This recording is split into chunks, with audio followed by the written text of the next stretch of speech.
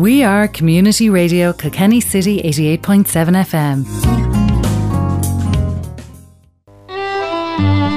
Nicholas O'Brien and Shaw. Cura Anish Steve, Eishtach Lum, a Radio Phobal Cahar Kilkenny 88.7 FM, a Nea Clug, Goss Saturn, nor a beg me a kind fi Cursi Atula.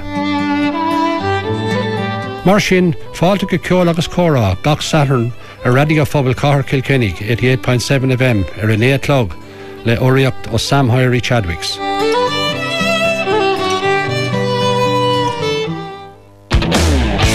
City Sport on Community Radio Kilkenny City from 12 to 2 each Saturday. Hurling, camogie, soccer, rugby, racing, basketball and much more. Sponsored by Michael Ling Motors for Ford and Hyundai. City Sport on 88.7 FM and on the World Wide Web every Saturday from 12 noon.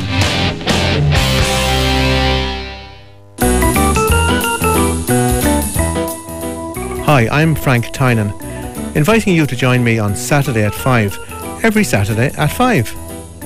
We'll meet interesting people, look inside the weekend papers, go back in history, and of course, great music from Ireland's best entertainers. So let's make it a date, Saturday at 5, only on your Community Radio Kilkenny City on 88.7 FM.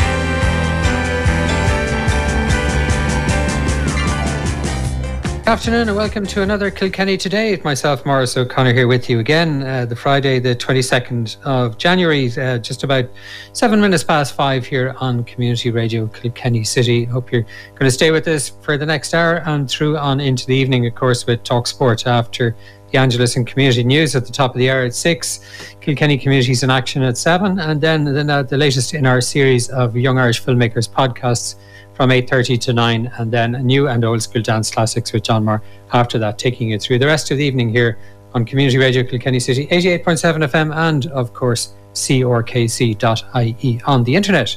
I hope you enjoyed listening to Liam Langrell there. It sounds classical for the last couple of hours. He always leaves us with something rousing. A safe home to you, Liam, if you're listening. Great to hear you're alive and well and kicking and in great form and playing the lovely music that you usually do. And thanks for doing that for the last couple of hours. Just before we get started with the show, pieces in today's show, there was a notice from the County Council I got this morning by text on their map alerter or their text alerter service, which is a great service, about the water having been cut off or about being supposed to be cut off around the Auburn Drive in Glendine earlier today, which is due to be back at 4 p.m. this afternoon. So hopefully it will be back by now. But it's a great service to have that text alert from the council, but it is relevant to something we'll be covering later on in the show, because we'll be hearing from Angela Ryan from Irish Water, and she's a water supply and resources strategy specialist, and she'll be telling us about Irish Water's first ever national water resources plan and what that involves. So just after the weather there in the middle of the show, we'll be hearing from Angela Ryan.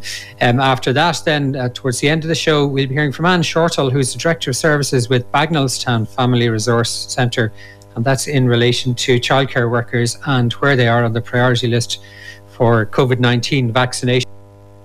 Relevant to the first item on today's show as well, and our first guest is Professor Carel Roux, who is an obesity specialist at St. Vincent's University Hospital in Dublin. And Carel, of course, being involved in obesity and diabetes and stuff, would be well aware of the impact that COVID-19 can have on people with either one or other or both of those conditions, and where maybe they might be on the vaccination list. So good afternoon, Professor Roux. Lovely to have you with us.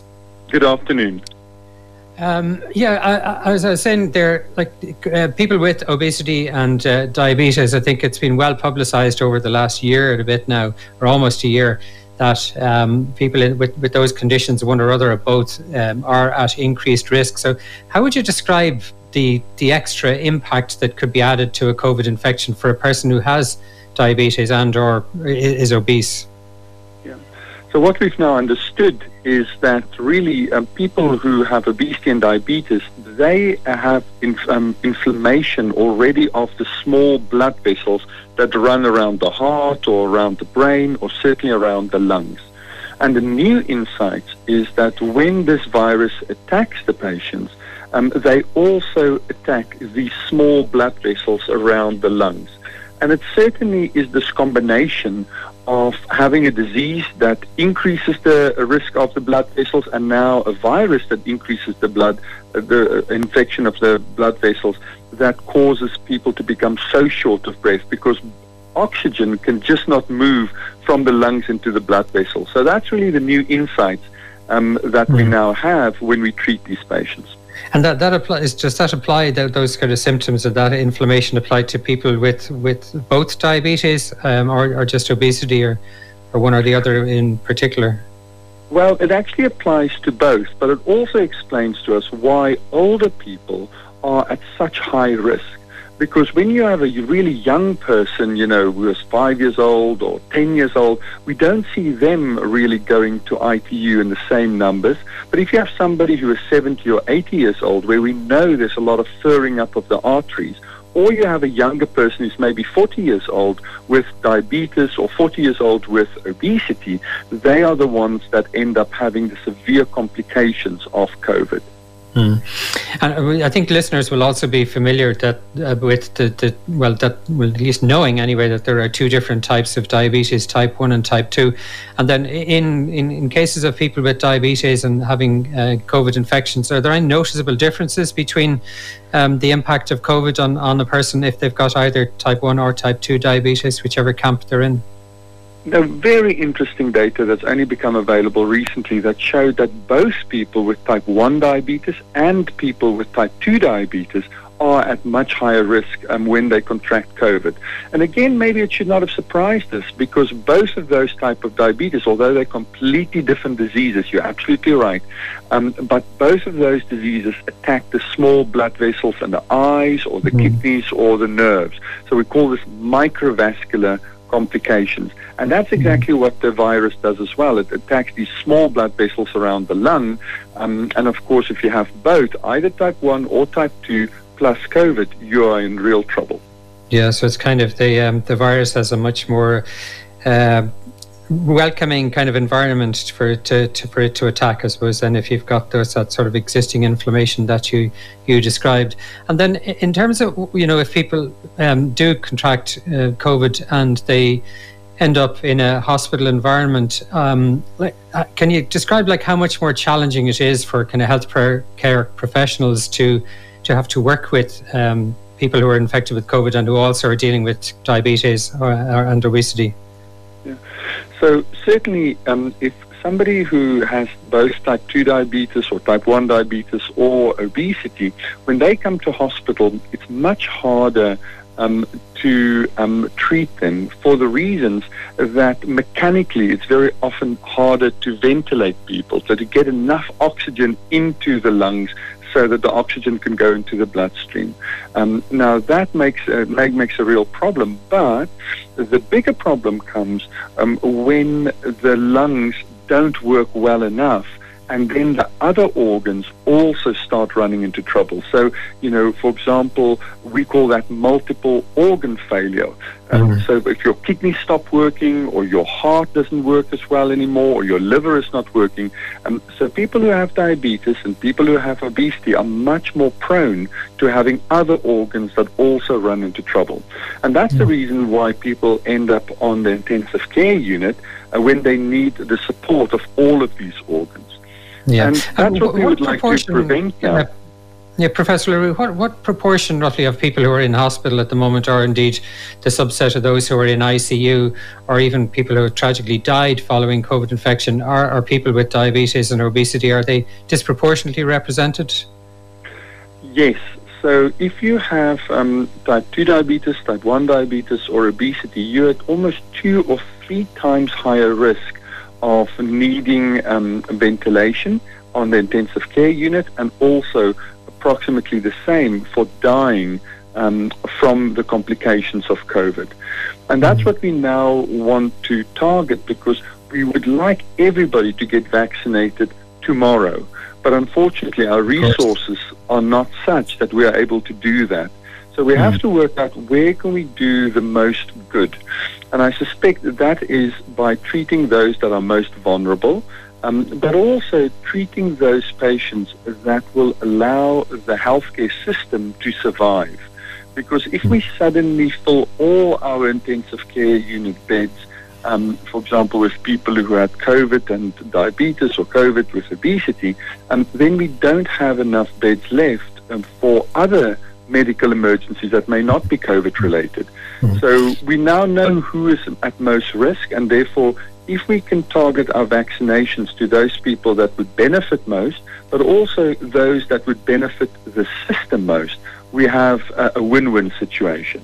Yeah, and just speaking of the vaccine, or the various vaccines that have been either approved or be in the process of being approved, have people who have diabetes or obesity been included in the studies on the safety of the vaccination prior to their being approved, or what level of confidence is it around safety of these vaccinations for people with diabetes or obesity? Unfortunately, in the society where we live, 1 in 4 people have the disease of obesity, and approximately 1 in 12 have the disease of diabetes.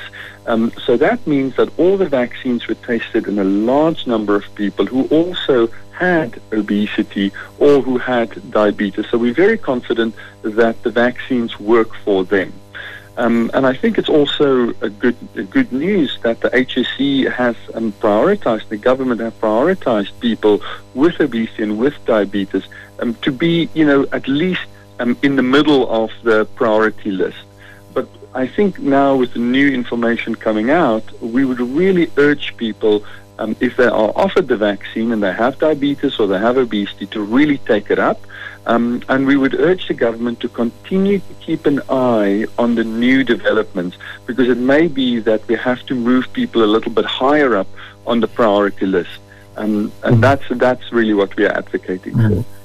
How many people are you talking about in the total population then, Professor Roux, that would be vulnerable due to diabetes or obesity? Yeah, so certainly within Ireland we're looking at least 200,000 people who have diabetes, and in Ireland we're looking at least 1 million people who have obesity. So that really tells you what the scale of the problem is. And it also reminds us that people who have diabetes and people who have obesity are at much higher risk of coming to harm and dying even without COVID. And I think that's an important issue for us, that once this pandemic will pass, and it will pass, that we shouldn't forget about treating the diseases of diabetes and treating the diseases of obesity to a much better level. Because I don't think we thought at the beginning of this pandemic that people with diabetes or people with obesity would be at such high risk. And it just shows you how dreadful those diseases are, and we need to do better next time. Yeah, because it's a learning. There wasn't anything from previous years' histories of the normal, if we want to call them normal, winter flus and their impact on people with diabetes or obesity. Or does the normal winter flu have an impact? No, not to the same extent as COVID did, because you see what the winter flu does is attacks the inside of the lungs. But what this virus does is it attacks effectively the outside where the blood vessels are. So the inside of the lungs of people with obesity or diabetes are not any different to the rest of the population, but it's really this outside area that is so vulnerable because of COVID that is already diseased, and that's they get effectively a double hit. Because it's a huge number, as you mentioned there, like between nearly, I suppose, not far short of maybe 1.25 million people between having diabetes or indeed to being obese. It's probably nearly a quarter of the population or thereabouts of the country. A huge cohort of people, if there was to be any prioritisation, there'd probably have to be prioritisation of a subgroup even within that cohort of people who are either obese or who have diabetes. Yeah, that is correct. That even just doing that cohort would be challenging. But what we've seen so many times in the past is because obesity, especially obesity, was not considered a real disease, and that people are deprioritized, for example, and that's very unhelpful. That was sort of done for more political reasons, because people who have the disease of obesity, they don't really want to speak up. They're very often ashamed of their disease, or they think it's their fault. And what we're now seeing is it's a disease like any else. And, what the data clearly shows is that these people are at much higher risk, and therefore the right thing to do, not only to protect them, but also to protect the health system, would be to prioritize them for vaccinations. And Professor Roux, just before we let you go, and thank you again for joining us, we might just close with, is there much happening currently in the kind of research sphere in the area of diabetes and obesity research? I know there's huge amounts of effort or attention being paid generally across medical research into genetics, and then there's also, I've heard a lot of talk recently in a number of different linkages between the gut and the brain. So what's happening in all that research area as it applies to diabetes and obesity? So today was actually a fantastic day, because a very important paper was published today to show that we can cure type 2 diabetes with operations on the stomach. And that is something that we never thought we would be able to do. So even if we look at 10 years, almost a third of people with type 2 diabetes can remain in remission after operations that's done on the stomach. So that's really groundbreaking and revolutionary. So that's, I think, one of the major ideas at the moment, because we thought for so long that all we can do with type 2 diabetes is just slow it down. But now what we see is we can actually turn the clock back and put people in remission. I think that's a very hopeful note to end up on that. There's certainly medical research will bring a cure for most of the diseases we're struggling with right now. No, that's great bit of news to finish up with. Thank you again for joining us, Professor Carel. Lovely to you, and have a good weekend. Thank you. Bye-bye. Thank you. Take care. And that was Professor Carel Roux, who's an obesity specialist at St. Vincent's University Hospital in Dublin. He's also the chair of experimental pathology in UCD. So great news there, actually, that, as you mentioned, that paper being published just today, demonstrating or asserting that type 2 diabetes can be curable with a stomach operation, and people can go into remission from it, which sounds like wonderful news if you are afflicted by that. And indeed, if people had the opportunity to have had that surgery, I suppose it would reduce their risk of exposure to, well, not exposure to, but serious impact of COVID-19 infection. I suppose nothing can beat staying safe, doing the masks, doing the hand washing, the social distance, being in confined spaces and staying away from crowds and all of that, but it still won't stop, unfortunately, people getting infected. Anyway, it's 22 minutes, nearly 23 minutes past 5 o'clock. About time we took our first ad break on today's show.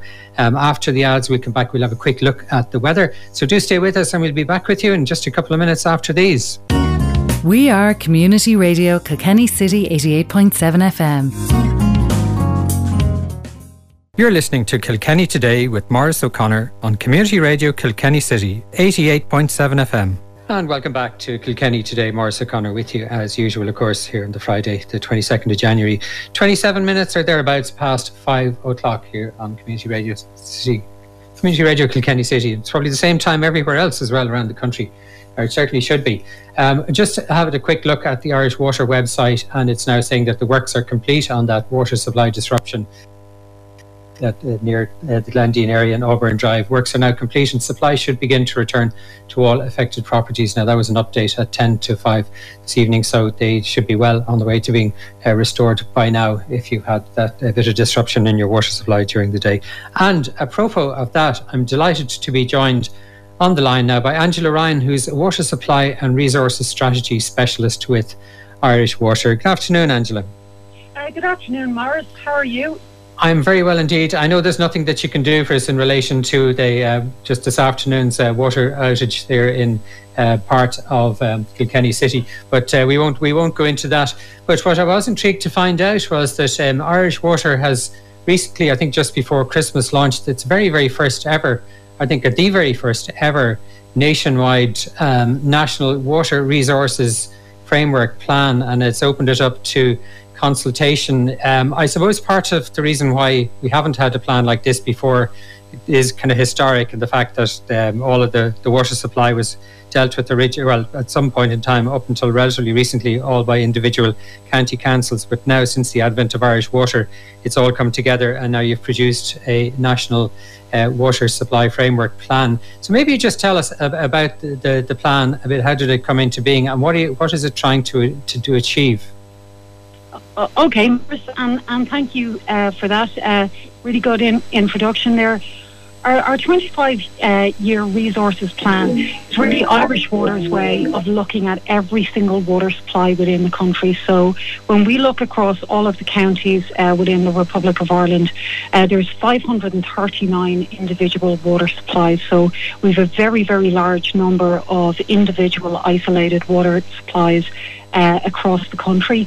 As you were saying there, these previously were operated by 31 individual local authority jurisdictions. And what we're trying to do is we're trying to set a baseline. So we're trying to understand where we are with all of those water supplies, how they perform, and obviously the problems that we're experiencing in Kilkenny there today would be part of that process.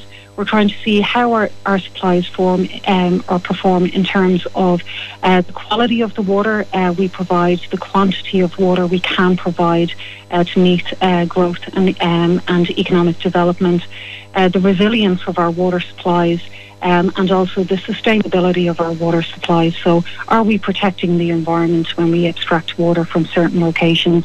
So this part of the plan, we're looking at all of the problems across all of our supplies. We'll draw a line under that. We're consulting on it at present.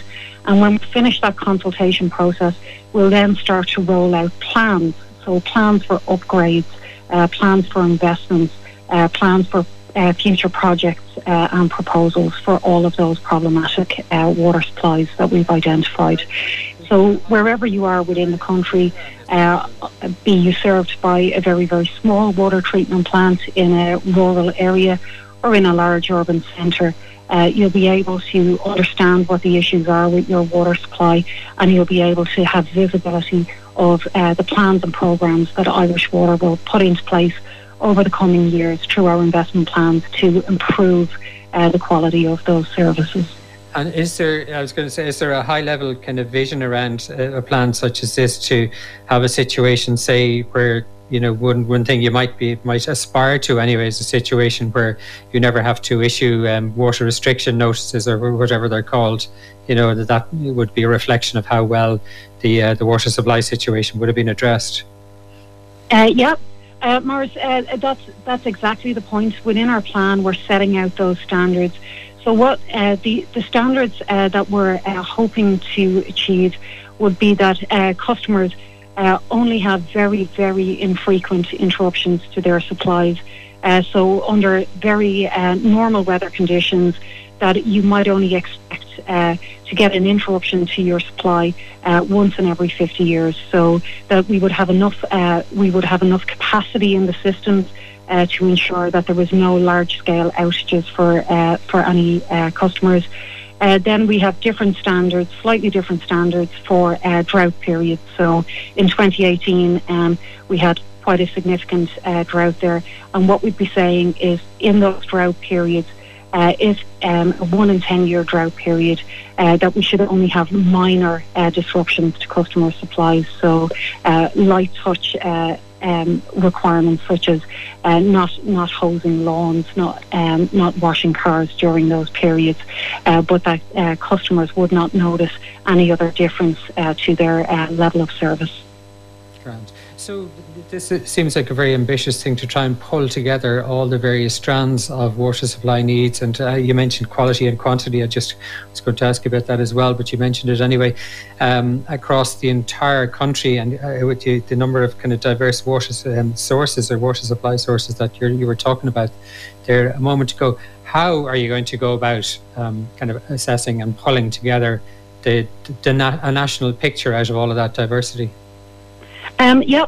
So for supply, we've looked at it in terms of risk. So we've looked at the way those supplies perform right now, the type of sources they're abstracting from. So we can have different types of abstractions from rivers and lakes. And the water quality in those water bodies can change over periods of time. So, for instance, after a stormy event where there's a lot of runoff from the land, the water quality can deteriorate for periods of time in those supplies. We also have groundwater supplies, so they're more protected from rainfall events. So we've applied barrier standards, so standards that we would like to achieve in terms of each of those water treatment plants across the country, depending on the source of water that they have. We then look at the infrastructure that's in place, so the type of treatment we have in place, its ability to deal with those different types of scenarios, and then where we notice a shortfall in the kit we have in place, we put it on our investment plan, our future investment plans for upgrades, etc., to those individual sites. So again, we've looked at every single site individually. We have a level of detail there at present. As our information increases over time, we'll improve those risk assessments for each site as we go along. And a couple of things that occurred to me when I was thinking about the overall water supply question as well. Like, as you well know, even though you mentioned 539 individual water supplies around the country, I assume that there's that no way goes near covering the number of private group water schemes and the likes that are out there. Is there any thinking around what their role is in the kind of the longer term, medium to longer term future of water supply in the country? Absolutely. So based on current estimates, there's probably about 900 group water schemes across the country. They, a bit like our own water supplies, they vary in terms of performance. So there's some really, really good group water schemes within the country, and then some group water schemes that over time maybe haven't performed as well as they should have. So in terms of our plan, when we're looking at our plan, our plan is only for the public water supply, but Irish Water does have a policy there for taking in charge of group water schemes that perhaps aren't currently being operated at present. So if you're a group water scheme, you can apply to be taken in charge by Irish Water. Okay, and have many people taken up that option in recent years? Yes, there can be quite a range of take up in many areas where group water schemes would have been set up within local communities, and maybe the caretakers are getting a little bit older and there's nobody to hand over the reins to. There is an interest in some of those areas in Irish Water taking over or taking in charge those supplies. In other areas, as I said, they're really, really good group water schemes, very well organised. They operate under the tutelage of National Federation of Group Water Schemes. So in terms of how we function alongside those, obviously we try to work with the National Federation, ensure that all of our policies and standards are aligned, ensure that we're touching base with the EPA, finding out any issues coming down the line, for instance, new legislation on water abstraction and the Water Framework Directive. Mm-hmm. Now, I think I may have mentioned to my listeners on air, I used to work in IrSPEN. I'm originally a civil engineer by training from way, way, way back when, in the deep mists of time. But myself and some of my now retired ex-colleagues were just chatting the other day over our virtual Zoom lunches, which we've been doing for the last year nearly. And the subject of water extraction from the Shannon came up. Is that part of the strategic thinking around this water supply and resources, or the National Water Resources Plan? Yep, great question there, Maurice. So in this part of our plan, we're really looking at the problems across our waters, all of our water supplies, and setting the standards we would like to achieve. So that's the framework plan we're out to consultation with now. When we've adopted that plan, we're going to progress 4 regional water resources plans. So those regional water resources plans will be where we go down into the nuts and bolts, every single water supply, where we find a problem. We'll then look at all of the options to resolve those problems. So let's say if you're in Kilkenny City, we'll look at all of the potential water supplies, natural raw water bodies in the vicinity, the rivers, any lakes nearby, any potential groundwater sources. And then we'll work through a process of understanding what is the best solution for the given area. So obviously, as we go throughout the country, the Shannon is quite a large river, so in many areas that will be one of the options that we look at to resolve identified water problems. But again, the purpose of the plan is to look at all potential options and then to screen those down to a preferred option for every single area. So we go into the process looking for the maximum possible number of options we can assess, and then we work our way towards a preferred approach. And is the assessment kind of primarily a kind of an engineering kind of assessment, or does it include financial considerations whereby you'd be kind of making strategic choices around the things which you've heard mentioned a lot in the media over the recent years around the choices between fixing major leaks or sourcing new supplies, or combining both, or when is it better to do one rather than the other? Okay, we would see all of the issues will require multiple options. So for most water supplies, we would see leakage reduction, water conservation working hand in hand with new supplies and improvements in existing supplies. So leakage, the company has set leakage standards for ourselves that we will try to achieve over the coming years. And when we do achieve those standards, we'll see if we can improve on those standards even more. But the solutions will be a combination of both. So new sustainable supplies and leakage reduction to take pressure off those supplies. Right. And could I finish maybe, Angela, and thanks a million for joining us here on the Friday afternoon here in Community Radio Kilkenny City, just by asking you a question which may get into the controversial area of water charges. Is this National Water Resources Plan going to raise the debate around water charges again? I wouldn't think so. Water charges is obviously a government policy piece, so I think that's largely put to bed at this stage. Within our plan, we do look at water conservation, though, because that in other jurisdictions, water charging is used as a means of improving water conservation. And what we'd like to do is we'd like to see if there's any other ways of progressing water conservation measures. So working with non-domestic users, industry users, helping them audit their water use to see if we can improve their efficiency of the way they operate, and thus requiring less water. Irish Water also have first fix free policy, whereby if you notice a leak within your on the service pipe within your public or within your private property, you can apply for a free repair. And we also advocate the use of water efficient appliances, goods. We're involved in the Green Schools programme as well, promoting water efficiency. So just because there isn't domestic tariffing in place, one of the key pillars of our water resources plan is water conservation.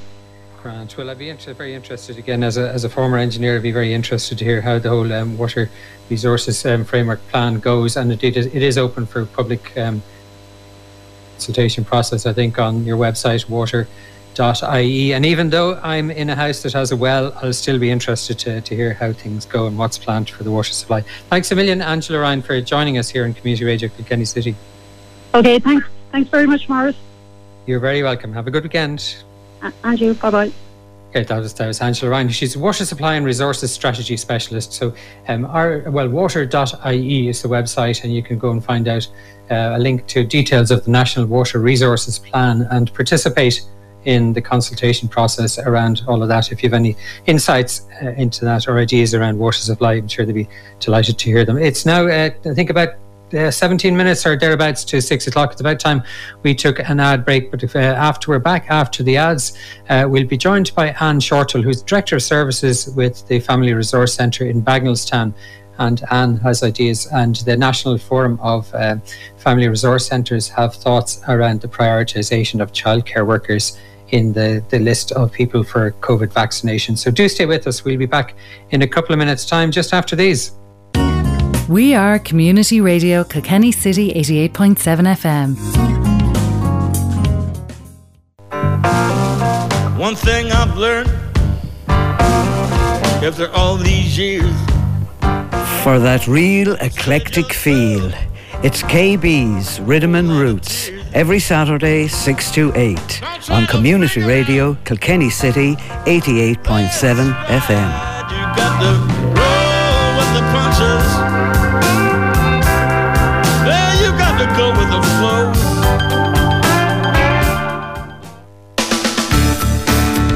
Sunday evenings Talk Sport for reports, news, views and analysis of the weekend's action across all sports in Kilkenny City and County. Tune in to Community Radio Kilkenny City 88.7 FM for the best sports coverage with Nicky Brennan and the Community Radio Kilkenny City sports team. Electro City sponsoring Sports Roundup on Community Radio Kilkenny City 88.7 FM. Hi, Georgia. Seo Shahrun O'Cassajan Shaw. Eerste Gilin Jedoni on Nigagina Jess and Ihe Kjol Sakishan 88.7 FM. I'll play some of my favourite musical memories from my many journeys. So tune in Sunday nights 9 to 10 on 88.7 FM for Kjol Sakishan.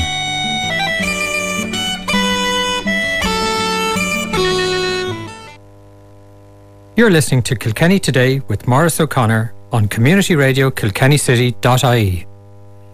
Now I can tell you, welcome back to Community Radio Kilkenny City. Maurice O'Connor, of course, with you now, coming up to around about 11 minutes to 6. Without further ado, Anne Shortall, Director of Services in Bagnallstown Family Resource Centre. Welcome. Well, thank you.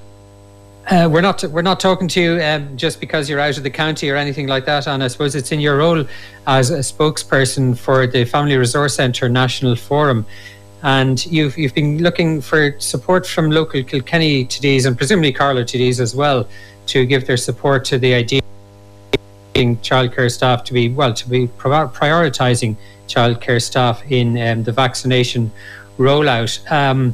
You quoted, I think, in your press release something saying that although childcare has been deemed low risk, the evidence shows a higher rate of infection in childcare settings compared to primary and post-primary. Like, how much of a difference and how much higher is that rate of infection looking like at the moment?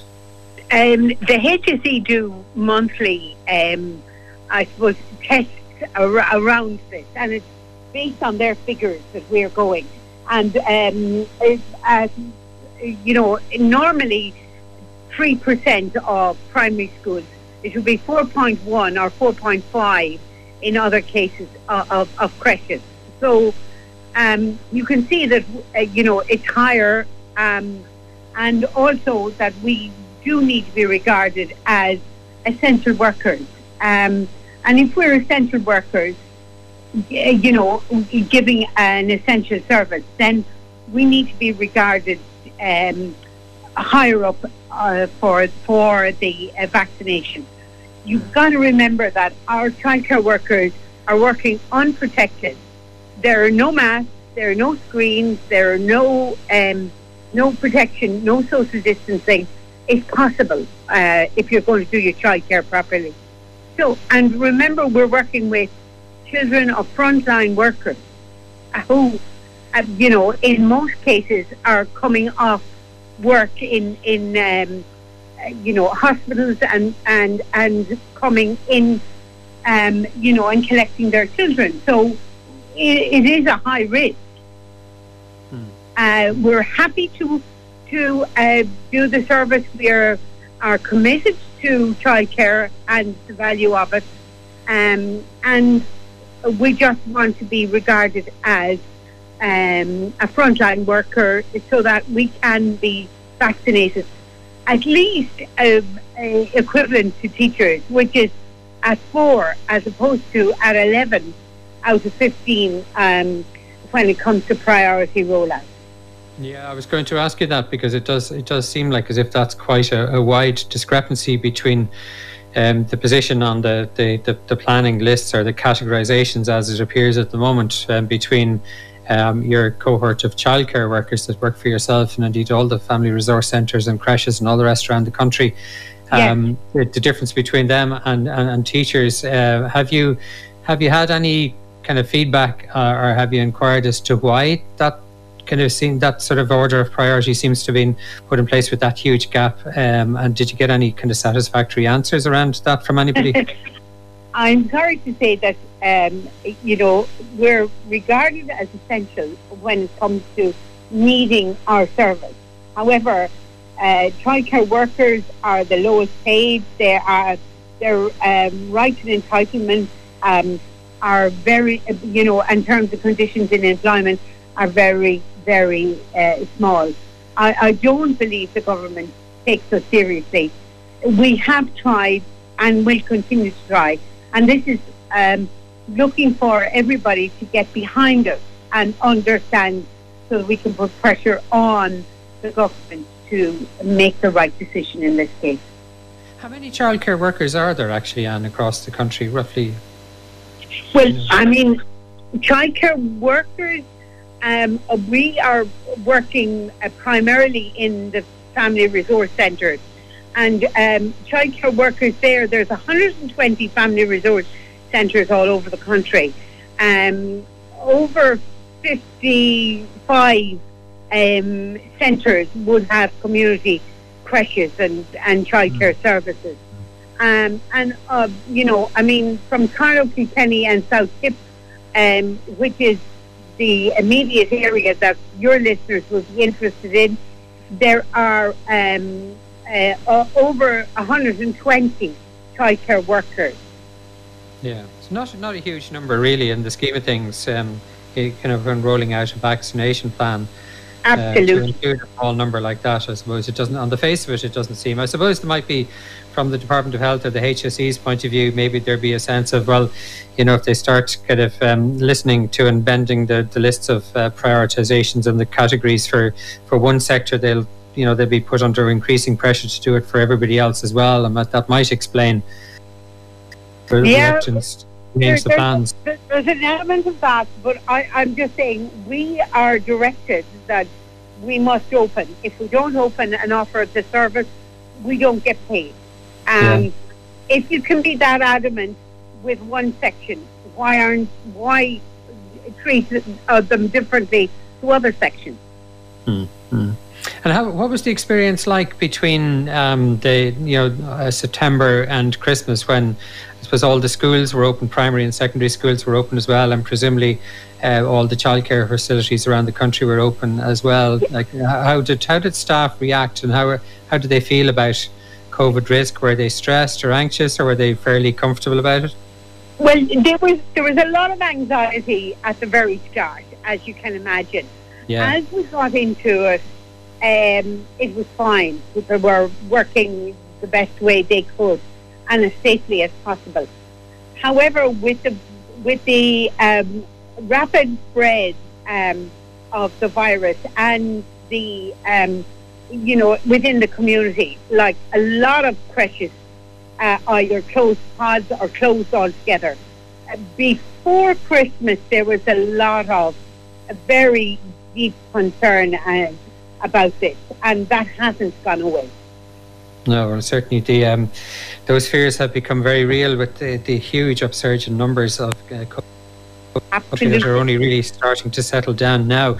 So anyway, and yourself and your I suppose on behalf of all the family resource centres around the country, the National Forum of Family Resource Centres, we've been calling on local Kilkenny and I presume also Carel TDs, seeing that you're up in that part of the world, to get behind you and provide you with some support in asking to be to have the prioritisation of childcare workers bumped up a fair bit, at least I presume to the level of teachers where they are on the order. So what sort of reactions have you been getting so far from the local TDs? Well, the local TDs are quite positive, as in supportive to us, and have already written and talked to the Minister for Health. So I would say the local TDs are very aware of what we do and how we do it, and are very supportive of it. I just hope that that pans out all over the country so that we can, I suppose, be prioritised.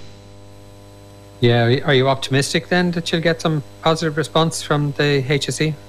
Yeah, I'm very optimistic. Now, I know they're under pressure, and I know the numbers are an all-time high, and everybody wants to be vaccinated. However, if you're offering an essential service, I do think insisting that you stay open, we have to have, and also remember that we're very tied with ratios, how many children to how many staff we have. And when staff are out, we're under pressure enormously. If we had the vaccination, we could offer childcare, without that kind of stress and strain. Yeah. It also would alleviate a lot of stress and strain for frontline workers who are also concerned for themselves and their families, and their children, indeed. Yeah. So look, hopefully you will get a positive response. It does sound like not an unreasonable ask, particularly when you're so far apart from teachers in the pecking order, if you want to call it that, for vaccinations. And we'll see. I suppose coming days may well tell a tale. But hopefully it will work out well for yourself and your colleagues in the various family resource centres and in general in childcare facilities around the county and the country. Absolutely. Thanks a million for joining us, Anne. Thank lovely you talking so much. to you. Thank you. You're very welcome. Have a lovely weekend. And you too. Bye-bye. Thanks, Anne. And that was Anne Shortall, who's Director of Services in Bagenalstown Family Resource Centre, but of course speaking really to us this evening on behalf of the National Forum of Family Resource Centres. And we've, of course, plenty of, we've at least 4, I think, family resource centres here in the county. Is there? The city is a few of them I can think of. Some of them I know better than others, and I hope safe and well, and they do provide a wonderful service in the community. That's all we've time for on today's Kilkenny Today. Lovely to have you with us as usual. I'd like to thank my guests. That was Anne Shortall there, Angela Ryan from Irish Water, and Professor Carel Roux from University College Dublin before that. And a huge thanks as usual to Declan Gibbons for running the desk for me, and Anne Nolan for helping me produce today's show. Looking forward to being back with you again next Tuesday with another Kilkenny Today here on Community Radio Kilkenny City. Till then, have a great weekend, as safe, as well, as dry, as warm, as happy and as good as you can. Thanks a million for joining us. Look forward to talking to you on Tuesday. Bye-bye. We are Community Radio Kilkenny City 88.7 FM.